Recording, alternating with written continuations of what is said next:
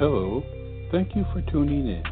You are listening to the Bringing Inspiration to Earth show. For network or show information, visit biteradio.me or call 843-808-0777. And now, the Bringing Inspiration to Earth show. Good day, everyone, and thank you for joining us for this edition of the Bringing Inspiration to Earth show. Today, my special guest is Marla Fries, and we'll be talking about her book, American Psychic, A Spiritual Journey from the Heartland to Hollywood, Heaven, and Beyond. While shooting a TV commercial in Los Angeles, Marla Fries was given a message. The father of the actor sitting across from her wanted the actor to know that he was happy about the new baby, but there was a twist. The father was deceased. The actor was shocked. Marla was godsmacked. Increasingly, messages from deceased loved ones and powerful psychic awareness demanded her attention. Marla followed her heart, left acting, and never looked back. Now she uses her gifts to help families from the Heartland to Hollywood find healing. American Psychic tells the spiritual journey of a small-town girl who develops her psychic gifts and relationship with God on a synchronistic path that weaves through the trauma of her childhood, drama of her acting career, and adventures in healing and transformation. Along the way, she has explored her abilities with U.S. military psychic spies, assisted detectives on homicide cases, and delved into the science behind her abilities with physicist Thomas Campbell. For more information about Marla, you can visit her website, which is marlafrees.com, and that's MarlaFrees.com. And for more information about the book, you can visit the website, which is AmericanPsychicBook.com. And with that, I'd like to welcome Marla to the show. Good day, Marla. Hi, Robert. Thank you so much for having me. It is my pleasure, and I enjoyed reading your book. There were just so many bits of pop culture in it that I could relate to. I mean, as you were going through your journey, I was kind of comparing to where I was in mine. And so anyway, it was a really enjoyable book. Yeah. Well, thank you so much. That's what I wanted. I wanted people to go on the ride with me and have them look at their own lives and go, oh, yeah, that kind of happened to me, too. Oh, yes, I see why that happened. And, of course, if Marla can survive it, I can survive it. So I'm so glad. Yeah, that's great. Well, I want to start with, many things, speaking of, what, maybe listeners have experienced, it seems that many time gifts have their start at an early age or they're demonstrated it, or there's an awareness at an early age. Would you mind sharing with the listeners when you first recognized your gift of sight? Sure. Well, first off, as a child, we don't know that these are gifts that show up. They're just weird things that happen, right? And unless you have people around you that are supporting those visions or those awarenesses, you don't really get to develop them.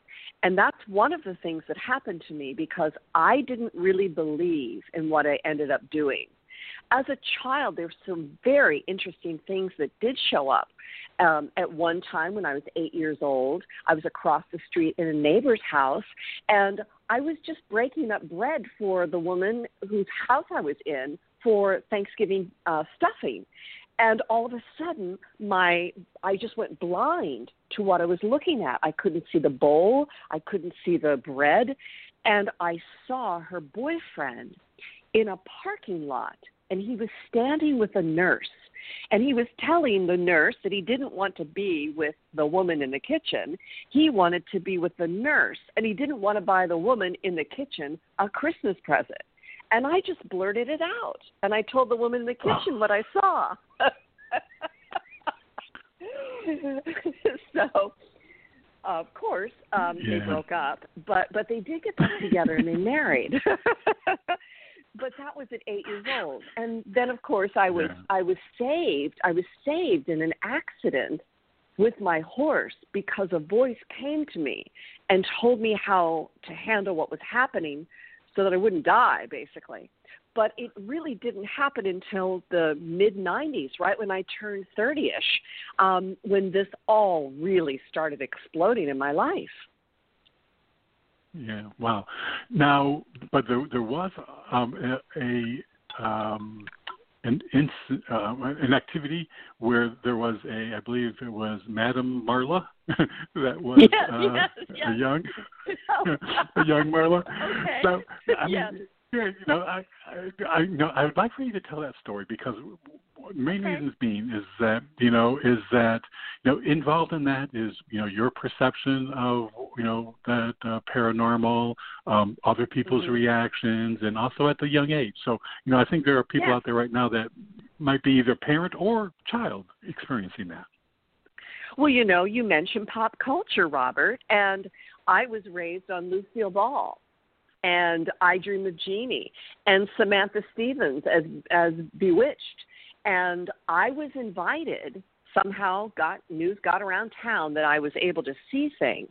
Well, I was invited by the Church of the Brethren, not my Trinity Lutheran Church, but the Church of the Brethren, for me to be a fortune-telling madam for the evening. At their social, I think it was just a get-together, or maybe it was around Halloween, but I didn't know what to do, and I thought, okay, well, I'll get my mother's tablecloth and I'll put my hair in a turban, kind of like Ethel Mertz did on one of the I Love Lucy episodes. And I darkened my mole and I wore bangles for my ears, and I actually read something about palm reading. So I get in there, and I really didn't know what I was doing. But one of the teachers from the high school came in and sat down with me. And it was Mr. Hawksworth. He was the skinny, I think, world culture teacher. And I took his hand, and immediately I saw him getting married. And I saw when it was going to happen. So I said, you're going to get married, and not at this church. It'll be another church, and it will be with a woman who you meet in the summertime. And that's exactly what happened, I think, a year or two later. So that was pretty kind of fun. But I didn't really understand. I just didn't really know. I just allowed myself to not, I didn't care about being wrong. I just thought, okay, I'm invited to do this. Let's see what happens. Yeah. Now, wasn't there a little bit of a negative reaction to some of those around you about doing that kind of stuff? Well, you see, I was busy. My whole life was busy navigating my mother. My mother was not a well woman, and I had to navigate her physical and emotional abuse. So when this happened, I believe it was close to the time around 13 or 14, I basically had been really trying to stand up to her. So when this did happen, she heard things from people in town, but of course she criticized me and didn't punish me like she normally would. She just put it off to the side and didn't really talk about it. Actually, there were some parts of my mother that were highly psychic too. And this is one of the interesting threads throughout the book, American Psychic, because it's my experience, the trauma that I suffered because of her physical and emotional and traumatic abuse that she perpetrated on me, is why I have heightened sensitivity. I believe through working with scientists and physicists that I understand that the body, will tell you when something is wrong. And my body had to start reacting almost immediately, even in utero, to my mother's emotional and physical problems. She smoked cigarettes, and I remember, when I was very, very young, having such a reaction to cigarette smoke. I still do. But the bottom line was my body was always telling me that I had to protect myself. And that started a long time ago. And I think that many people who are highly psychic have had traumas in their history that make them deeply sensitive to environment, people, etc. There are people that have been coming out of the woodwork in the last couple of years that are highly empathic. And empaths, being an empath, being able to feel other people's feelings, is a hard road to walk unless you get help. And thank God, in the 90s, I chose to start healing that trauma. And that is why I believe I'm capable of doing the work that I do now. Yeah. Once you've traveled that road, it becomes easier to identify it. When it's in awareness, either be it from a client or from someone in a different plane. In addition to that trauma aspect, I think it was in the chapter on the gift of fear that you mentioned. That fear, really also contributed elements to that sensitivity. Absolutely.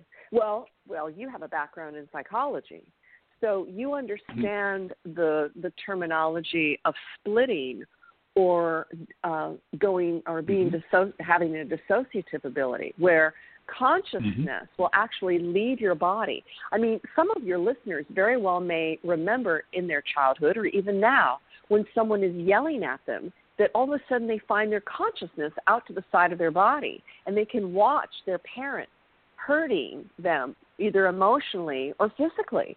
And that's what happened to me when I started leaving my body and flying around and trying to get into other people's houses when things were being done to me that shouldn't have been done. So who would have thought that those are dissociative abilities? I had many psychic. I had many a flying dream, and I really used that time for escape as well. So I'm of that. One of my favorite license plates is, if it's not one thing, it's your mother. And I can associate with that. So, oh my gosh, I think I want that license plate. That's terrific. Exactly. Yeah. So American Psych, how did the book come about? Now, first of all, I do want to let everybody know, I did mention audiobook. You just recently released in July, your Audible audiobook. So people can get that now from Amazon and through your American Psychic Book website.com website. Yes, but, the book. Yeah. The book has been out for 2 years. I released it in 2018 in Kindle and paperback, and I had the greatest time going around the country and even to Europe on this amazing Marla-funded book tour. So even though it was on a shoestring of a budget, I had the greatest time. And people who are interested in seeing pictures or anything about that can see that on the AmericanPsychicBook.com website. Lots of different pictures and wonderful things about where I went and all of those things that I did. But it was during the pandemic that made me realize I had to do the audiobook. So I got a producer who sat on one side of, the wall, and I sat on the other. Right. And I read my own book, and I learned things. I'm like, oh my gosh, I better pay attention to my own words here. I know. That's just funny when that happens. It's like, I had to go. I did an interview from a book. My first one was in 2012, and I had done recently, and I had to go back to review, what I'd written, and it was like, wow, I wrote that. I better, but it's, and getting back to what you said, you wanted to know how American Psychic Book came about. So I actually think that loss is a real game changer. I think that, and I'm being very sensitive about even talking right now about what's happening with COVID-19, because we are losing friends and colleagues and loved ones, and whether it is loss of life, of course, loss of money, loss of income, loss of jobs, all of loss creates something that opens up a door. And if we can go through that transformation. Walk through that door. There's lots of incredible things on the other side of that. And I got divorced in 2009. But I had been writing stories and trying to parcel things about my life together. And it was truly the divorce and the loss of my home and the loss of what I thought my marriage was, and which, don't marry a fantasy or fall in love with potential. Right. Really, don't do that. But it opened the door. It opened the door for me to actually really focus on this incredible work that I'd been doing, and literally use all my energy for it. So that loss is what changed that. But I want to talk about the word American, Robert. I have the word American on my book split in a different color. The red is on the bottom and the blue is on the top. And that red represented to me everything that our country had been through. And my father was a World War II veteran. He was a double Bronze Star and Purple Heart recipient. After going into Germany and being blown up in a landmine accident at the age of 26, he was blowing up Hitler's Siegfried Line. And I hadn't been born yet, of course, but he came back to the States in a body cast. His dreams of being an officer and my mother's dreams of being an officer's wife were dashed. He basically became a feed salesman and settled in the quintessential town of Bedford, Pennsylvania, which is, down in the heartland of America, right in the center of Pennsylvania in the south that borders Maryland. And that is where he, built a home, and this is where I was raised.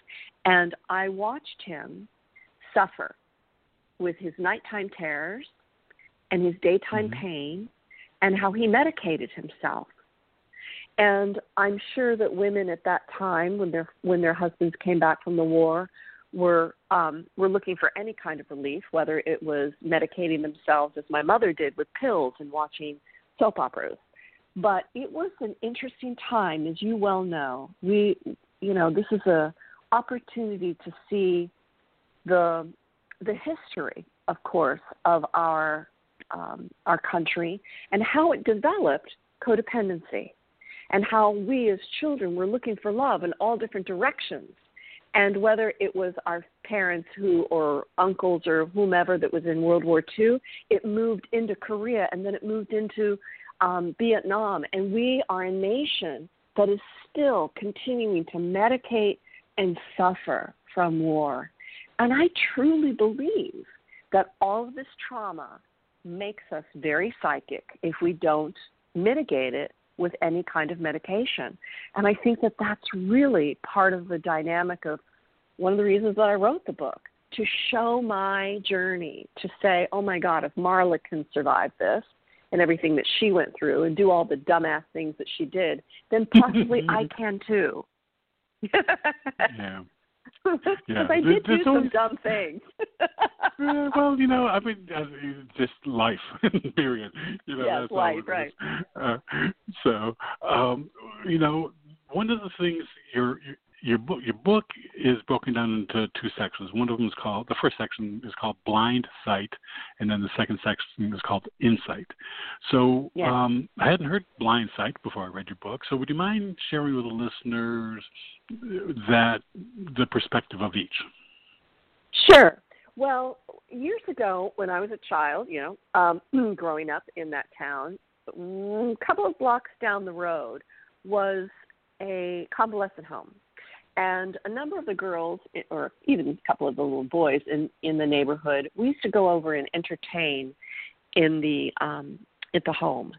And there were lots of people in there that needed our help and needed our joy, but I was attracted to Miss Dean. Miss Dean was blind, and she could recognize me when I came in the room. And she taught me how to draw a star with one swoop of a hand, but she could see me in ways that other people couldn't. And I didn't have, my grandparents were all dead by the time that I was born. But Miss Dean showed me something that was, called blindsighted. And blind sight is the ability to perceive, a blind person who has the ability to perceive a light source. And I thought, wow, this is how we all are growing up, trying to navigate and see how to get out of the dark that our lives are in, how to get out of the pain, how to move. And that's really what the first part of my life was. I think that, you know, I'm so blessed on so many levels to be in a small town, and yet my father was a good provider and we had a beautiful home. But there were 3 murders when I was between the ages of 11 and 13 that were basically, that changed my life. A classmate was murdered, 2 women that I saw every week of my life. And small towns, you know, there probably hadn't been any murders in my small town. It was a place where, you know, you could hit a deer or run over a mailbox or something because you're drunk, but you never saw murders. And that sort of changed everything. And all of that trauma is what I talk about that in a very colorful way for the first part of the book. But it's the second part called Insight that I thought, I have to get help and I have to heal. And so it's my adventures in standing up to a well-known, very famous actor, producer, director, who I don't name, in the second part of the book, who basically helped me really take a stand for myself. So I started therapy and all of those incredible things. And moving that pain, Robert, moving all of that trauma out of the body is what I believed opened the door for the insight. That's when all the psychic stuff started coming in. That's when I was blessed by being put in James von Prague's house, and I didn't even believe in mediumship. And this is where I started, working with the U.S. military psychic spies. This is where I started really developing my gifts. And then, of course, going to the Monroe Institute and all of those incredible things that happened there. I love I've never been, but every guest I've had that's gone to the Monroe Institute, I have absolutely loved. Well, you must go. I know. When COVID is over, when COVID is kind of over or at least handled, it's incredible. And, all of us, there's a lot of, anecdotal teachings in the second half of the book. Would you agree? Because it's not a how-to book. I mean, it is a memoir. But I show you through my own skepticism how and why these things happen, and how I brought a stalker into my life who basically opened up this strange gift of fear, where I had to work with law enforcement had to work with me, and in turn, I ended up working for law enforcement on homicide cases. Yeah, boy, Nick, he seemed like a real piece of art. Right. Wasn't that the guy, Nick? That was, so. Nick. But Nick was a dark angel, and sometimes, we make bad choices in our lives. If we've survived anything, at least there are lessons to learn, right? If it doesn't kill you, it makes you stronger. So I had my wisdom teeth taken out. I learned what wisdom teeth were all about. I had my wisdom teeth taken out. I was a little too much on Percocet, and this sort of really good-looking guy that it was a cross between Antonio Banderas and Leonardo DiCaprio, in my assumption, came into my life. And he was younger, and I was making a lot of money as an actress, and I thought, well, maybe I'll spend some time with him. But it was being with him briefly that revealed that he was a con artist. And that when I stood up to him and when I went to law enforcement and outed his con, that he came after me. And that is about 3 chapters, I think. Yeah, there's a bit of time spent with him. But, I think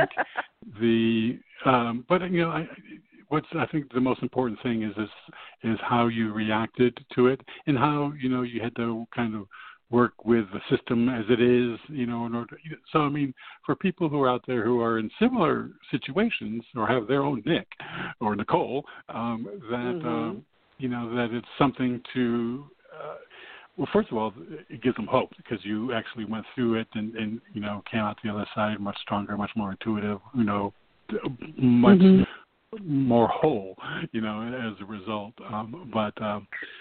So now with that, when you started working with the detectives, one of the things, in the section called the gifts that you talk about your gifts, one of the things you talk about is your use of psychometry. And also, I believe there was a story in one detective, that you kind of had used that or that it came into play when you were talking to a detective. Probably, I think it was about Nick. But would you mind sharing with the listeners about psychometry, your use of psychometry, and kind of how that came to be? Certainly. Well, psychometry is the ability to hold an object and ascertain information from it. That might mean anything, actually. Excuse me. I started working with crime scene photos. But it wasn't because I knew anything about psychometry. It was something that was just thrust upon me. It was a friend of mine from college who I had starred opposite with in a college play who sought me out. And he said, I heard that, you were leaving acting and that you had turned into some sort of psychic. And I said, well, I don't know if I can help you, but what's happening? And he said, well, I've been obsessed with a murder in my hometown, and I'd like for you to take a look at it with me. And I said, sure. So he came over to my house, and the first thing he did was hand me a crime scene photo of this blonde woman dead in a field. And Robert, it was shocking what happened.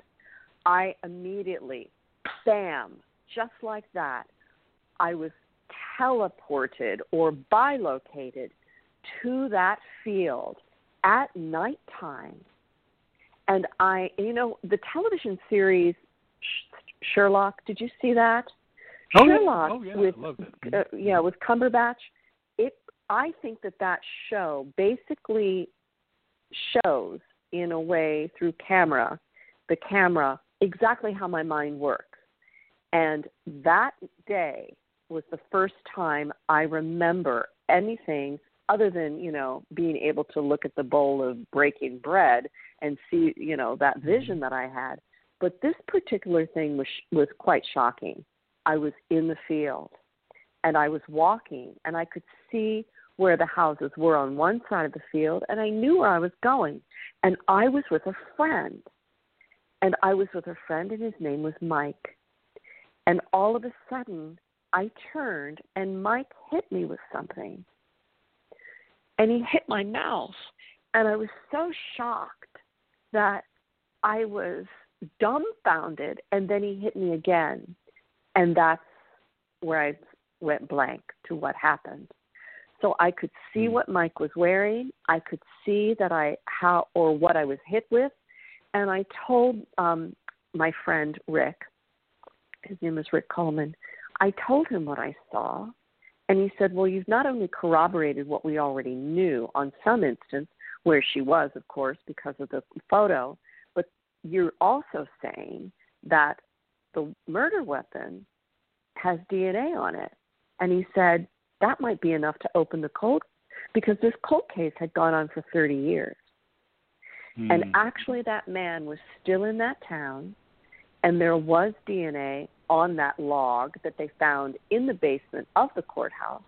They reopened the case, and he was brought to justice. Unfortunately, there had been a flood in the basement of that courthouse, which I believe rendered the piece of evidence inadmissible because of that flood. But I do know that the woman who was dead was grateful, and she expressed herself many times to me and to Rick that she was grateful that someone had taken a stand for her. So psychometry, I'd love to share with your listeners how they can even just practice with psychometry. I love to get a group together of people, and they all bring maybe a photograph, and we all mix up the photograph, or we bring little objects, and we mix them up, or we put them in envelopes. We put them in the middle of the floor, and one by one, people pick those things up, and they hold the object, and then they just start talking. And this is how I did this with James von Prague years ago when James was trying to prove to me that I was a medium, a psychic medium. This was before James's first book had even come out. And you can hold the object, and you might see things, feel things, hear things. But in the room, the person that dropped off that object said, "That's my uncle. That's the picture of my uncle fishing." So we can all practice. And I always tell people, when you go to your mailbox and you get your phone bill, or when you get your credit card bill, just hold it and see what numbers come into your head. If it's 6234, hopefully it's not $643.02. But it's a way for you to start practicing. And also, I practiced for years with playing cards, because playing cards have no emotion to them. But I learned to feel the difference between black and red pretty well. And then I still have problems with, faced cards. But that's another way. And years ago, when my sister had given me a Kreskin ESP game when I was a little girl, she apparently knew that I was psychic, unbeknownst to me. And she got me that game. And that was a game where, there were cards and you could play that. But that was, back in the, that was back in the early 70s. So. Yeah, boy, I had one of those myself. So, yeah, See? very much. See? And so, exactly. So Robert, what's your experience with psychometry? Tell our listeners something about what you know about that. Well, actually, I practice every now and then. I don't do it, a lot, but my partner is a psychic, and he does psychometry. So I've known about psychometry for a good number of years. One of my biggest challenges, and it was from the time of even trying to distinguish, mind chatter from, the voice, was trying to recognize a distinction. So for me, psychometry, it's just one of those cases where sometimes, my little logical, intuitive, interrupting mind, gets in the way, and I know that's, that's what's preventing it, but it's only, I guess, through practice, that it is through practice, exactly. Improve. Yeah. And it is through practice, and it's having more confirmations. Of course, makes it more palatable that you are capable of doing this on an ongoing basis. But, I want to go back to the psychometry and your partner, because he has the ability to feel things in ways that some people can't. Like, he could probably, if he hasn't already done this, detect things in the body by actually, touching the back of your neck and or feeling various things that radiate inside the body. But I don't think he actually has to do it by touching. He can probably do it by seeing too. And I think that a lot of our listeners, have these abilities. I think that our bodies are complete Geiger counters for information. I think that our body knows. You mentioned me working with Tom Campbell, the physicist and consciousness expert. He's the guy that developed the binaural beats with Bob Monroe at the Institute back in the 70s, and also with Dennis Metternich. And, Tom has gone in and out of many experiences, being able to see things, etc. But it's basically the idea that our bodies are Geiger counters. And he did a wonderful YouTube video with Bruce Lipton.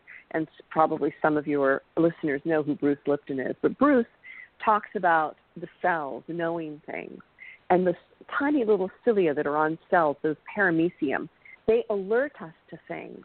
And so even as good as I am doing what I do, sometimes my body will tell me things and I don't catch up to my body until like weeks later, sometimes even months. You know, I'm wondering if you sensed this pandemic before it happened. Well, I've been practicing for it for years. So, well, there you go. I'm not one. I'm not a. You know, I mean, you know, I'm just very much a homebody. I'm very comfortable at home. But well, you know, it was one of those things where I just felt that there was going to be something, you know, the new decade, but you know, being an optimist and forever hopeful, was hoping that it would have been, you know, a period of enlightenment rather than the dark ages, you know. But it's, you know, one of the things is that it's obvious that it is highlighting so many areas that have gone undetected that really need attention, like, you know, the inequality among healthcare, just the different differences in different countries and approaches, and how everybody interacts with science, how some people don't, and the idea of compassion for everyone. Is that this is like literally we are all connected here on the same planet. You know, this is one of those examples, and not even to mention the breath of fresh air that we gave to planet Earth during our time of shutdown. You know, so there are just so many amazing? Things. Oh, yeah. That was so amazing. I mean, really, I live in Los Angeles. To see the sky so blue, to smell the air so clean, to watch, you know, on I don't know if it's a Doppler or whatever the doohickey is that shows us China and the lack of air pollution. Amazing, wasn't it? Yep. Exactly. I mean, again, you know, I just think that it was, and it's on such a major scale. I mean, you know, people, everyone is affected in some way, whether they, how they respond to that, you know, new awareness is a different matter. You know, we'll see how things, but the idea is, I think it, you know, really just shook global awareness. You know, you know, and I think we needed it. So, but we're a little bit past halfway through the show, Marla. So I want to take just a quick break, and then when we come back, I want to kind of explore the idea. You know, when you were talking about working with law enforcement, you know, you talked about kind of, you know, that bilocation kind of experience. I want to talk about how the idea of feeling all of these. What we would think would be horrendous kinds of experiences, and how that affects you, and that kind of thing. Okay. Yes. Okay, great. Everyone, stay tuned. We'll be right back after this very brief break. Hello, this is Robert Sharp. I want to thank you for joining us and hope that you are enjoying today's show. Just a reminder that we have a wealth of information and resources available on our website, biteradio.me. There is a calendar of upcoming shows along with an archive link that will give you access to more than 1,400 shows we have had over the past 9 years. Also on the site is a link to the products and services we provide: books, photography, a wellness store, and self-publishing assistance. Our show is a free podcast on iTunes, Blog Talk Radio, iHeartRadio, and TuneIn. And you can subscribe for free on any of those platforms by using the links on our website homepage. We are on many social media platforms, Facebook, Twitter, LinkedIn, etc., and we also have buttons to those platforms at the top of our homepage. Our website, biteradio.me, has much for you to explore and enjoy.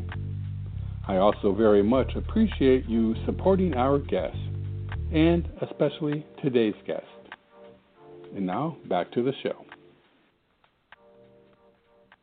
Okay, everyone, thank you for staying with us. Just a real short bit of self-promotion here. I just want to let everybody know that my photography store is up and running now at rpsharp.picfair.com, and you can download and license some of my nature photos. So just want to let you know that that's now available. So today, my very special guest is Marla Fries, and we're talking about her new book, American Psychic. Her book, American Psychic, A Spiritual Journey from the Heartland to Hollywood, Heaven, and Beyond. And what's particularly new is the audio version is now available on Audible. So you can find out more about Marla by visiting her website, which is marlafrees.com, and it's MARLAFREES.com. And you can find out more about the book by visiting AmericanPsychicBook.com. And on that website, book website at the very top is a link to the Audible version. So, okay, with that, we're back. Marla? Yes, hi. Well, I just also want to say that those websites are interchangeable. You can go to one and find the other. But on the AmericanPsychicBook.com, I do have a link to the Amazon paperback and the Kindle. And anybody that's interested or follows Barnes & Noble, my book is up there, as well as on Simon & Schuster. So it's available any place. And I just want to say that your photographs are absolutely stunning. Oh, thank you. It's one of my passions. You're welcome. I've really kind of I've dived into that recently. I feel that, and I look forward to the winter photographs I know that are coming. You're going to get some really wonderful ones this year. Also, I love, you give a new meaning to the word bite me.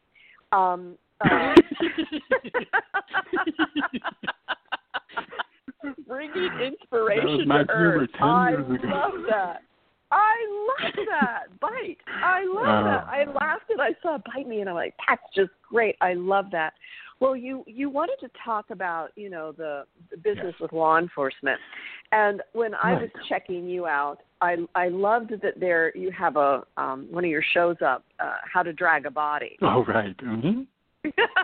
And hope you never have to use it. By the way, I do know now how to drag a body. One of the benefits of the show.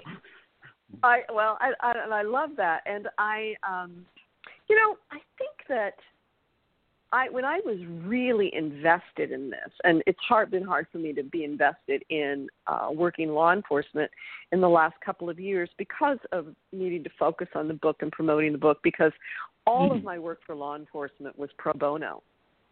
And I'm not working as an actress anymore, making tons of money, so I don't have the luxury of being able to work a case like that. But when I was, quote, in the field, it was an amazing experience.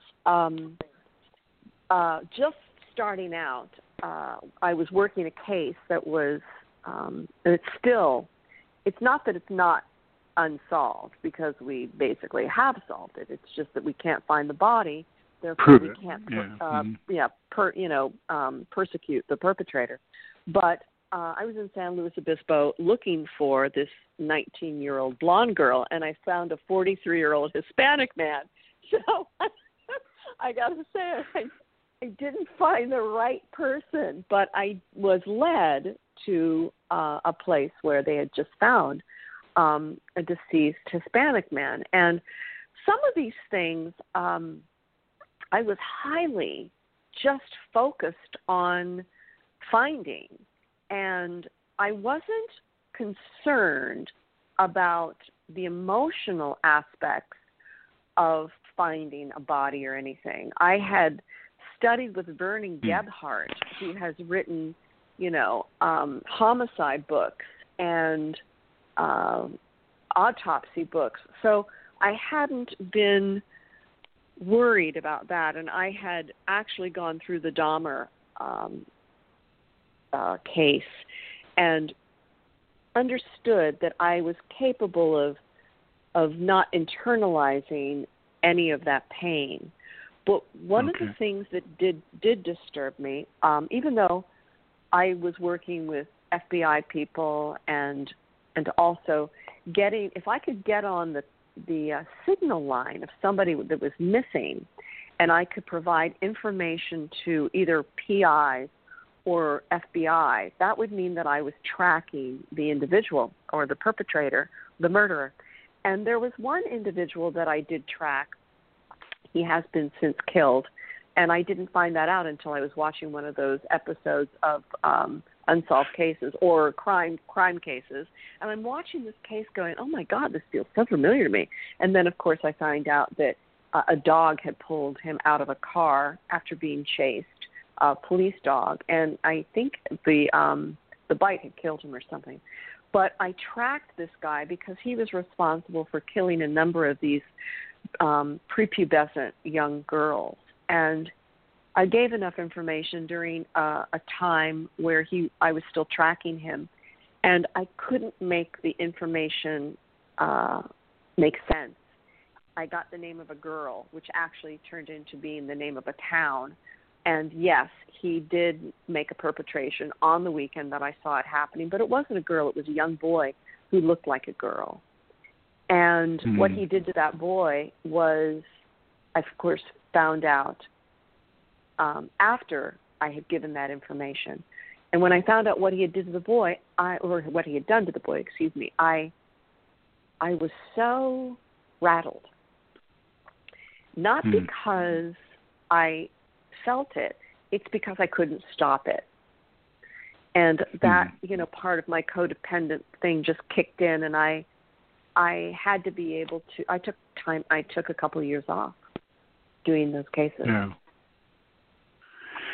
Yeah, I mean, the idea, of experiencing, even if you're able to put the pain or to kind of compartmentalize in a way, to me, I just couldn't imagine myself witnessing something like that and not be forever affected, I'm grateful that I have worked with the deceased of trauma. I've worked with the actual dead person of murder or a situation that was an attack or a terrible accident. I've worked with those people to know that once they're out of the body, and some they've said to me, I was yanked out of my body before that even happened. Or I felt the first bullet. I didn't feel the, that is the benevolence. And if I'm working with their loved ones need to know that they're not in pain. Yeah. I had a situation.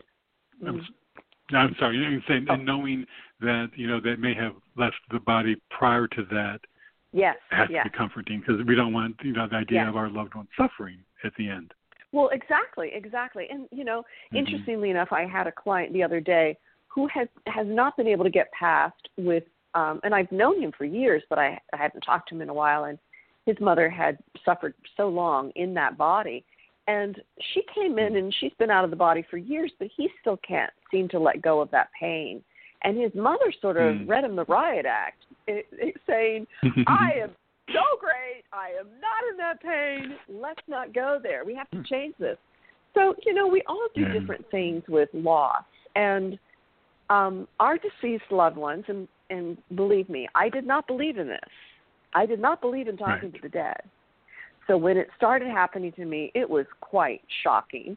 And I can even talk to you about the science of this because this is the great thing about God, that God's benevolence, which I refer to in many different forms in the book, but this larger consciousness system allows us to look at this like the Matrix, tapping into a database, whether you call it the Akashic Records or the database, or the benevolence of the fact that our loved ones are still connected to us by love.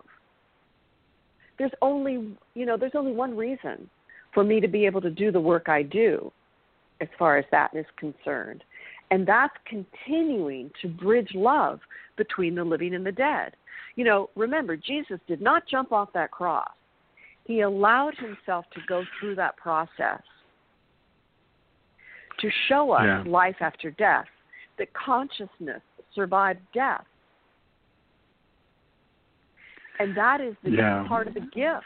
Part of the gift. It is. Now, I understand that you're, in addition to being able to get the perspective of the victim, you are also able to do that experience through a perpetrator. And yes, that has to be a very odd sense, I would think. I mean, because you don't strike me as a perpetrator type, you know.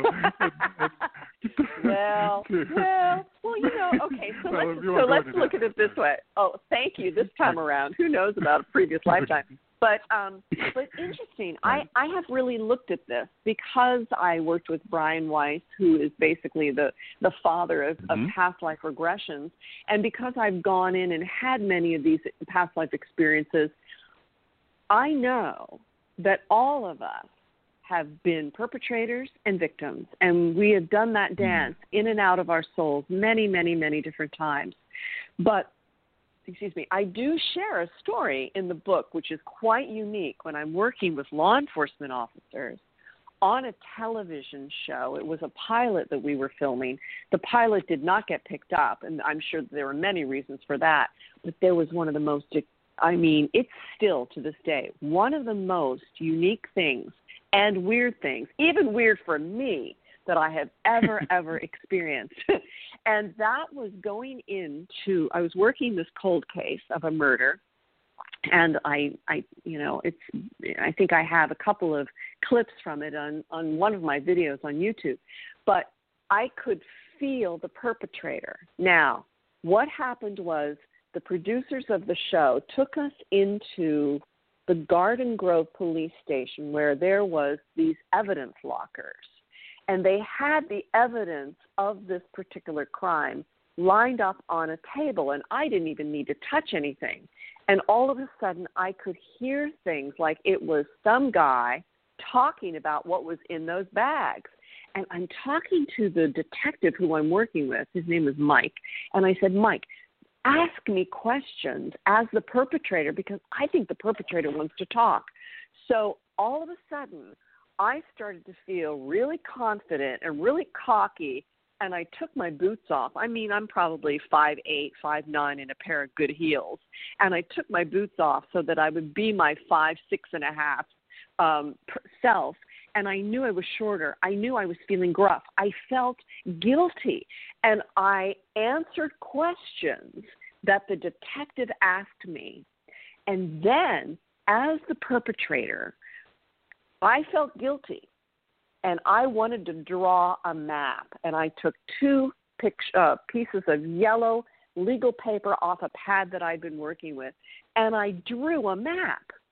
And the map I drew, I didn't know what I was drawing, but I was talking, and it's in the book. The whole thing is in the book. But I was talking things and making notes and lines and squiggles and dots and stars on this map. And Elaine Joyce, who was she's retired, but she took that map and she put it on a map of Los Angeles. And that Garden Grove case was where the star was, where the murder was. And everything had lined up.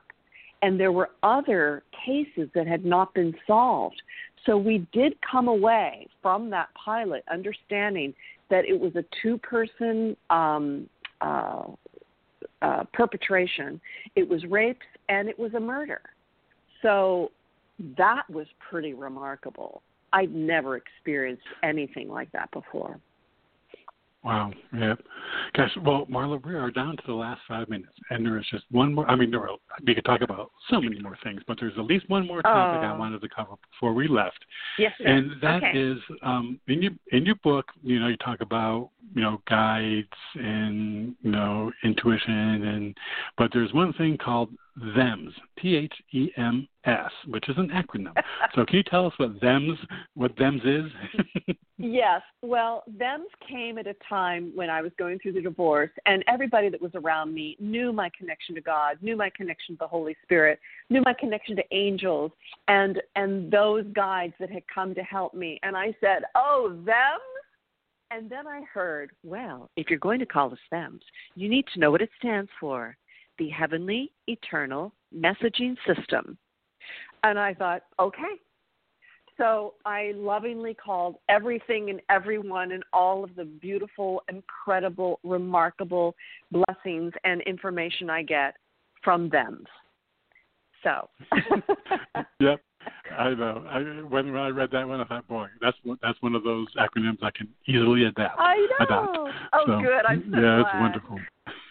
Well, Great. thank you, Robert. Well, thank you again, so much. I so am grateful. Now, thank you. Is there any maybe final words, or again, you might want to give to the listeners, especially during this time, this dynamic time that we're in?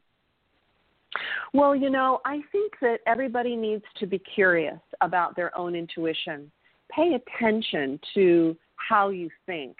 When I'm in the shower in the morning, I get lots of downloads just standing under that shower, understanding that I am in service. The gift that I bring to the world is being able to hear, see, and feel information for you. That book that is now on Audible is a real go-to, not just to see your own life, but to inspire you to tell your truth, tell your stories. And also there's anecdotal information that will inspire you to become more intuitive yourself. And you can follow me on Instagram, and I'm on Twitter. I'm doing the very best I can to be as politically correct right now as I can, as we move into to move into a very challenging time where I'm all about unity, and we don't need to be right. We need to be loving, and that's the work that I do. I'm still working with Tom Campbell, who is a physicist, author, and consciousness expert, and I'm doing the best I can to help others find their own path through their intuition, because these gifts are the gifts of vision, prophecy, intuition, and it's all based in the Bible, interestingly enough. But we take this into the world and we use it to help others. So thank you so very much, Robert. It is my pleasure, and we're connected on Facebook, so I'm looking forward to following your journey there. And I believe I got you on Twitter. I'll add you on Instagram at the end of the show. But I've thoroughly enjoyed speaking with you, Marla. This has really been a lot of fun. Thank you so much. You're very welcome. Again, everyone, today my very special guest has been Marla Fries, and we've been talking about her book, American Psychic, A Spiritual Journey from the Heartland to Hollywood, Heaven, and Beyond. And again, her new book is available on Audible, and it's a long audio, 9 hours and 48 minutes. And by the way, Marla, I have to tell you, my hat's off to you. That is a long audio that you did. So good work. Thank you. Yes, it was. So thank you. You're welcome. Again, everyone, you can find out more by visiting Marla's website, which is marlafrees.com, and that's MARLAFREES.com. Or you can also visit the book website, which is AmericanPsychicBook.com. And again, on that book website, you'll have links to the actual print book at Amazon, as well as the audiobook. So everyone, I want to thank you for joining us for this edition of the Bringing Inspiration to Earth show. And until we meet again, thank you for tuning in. You've been listening to the Bringing Inspiration to Earth show. Remember, our show is available as a free podcast from Blog Talk Radio, iTunes, TuneIn, and iHeartRadio. To follow our show, visit our homepage at biteradio.me and select the platform you use most. You can also find us on Facebook, Instagram, and Twitter at Byte Radio Me.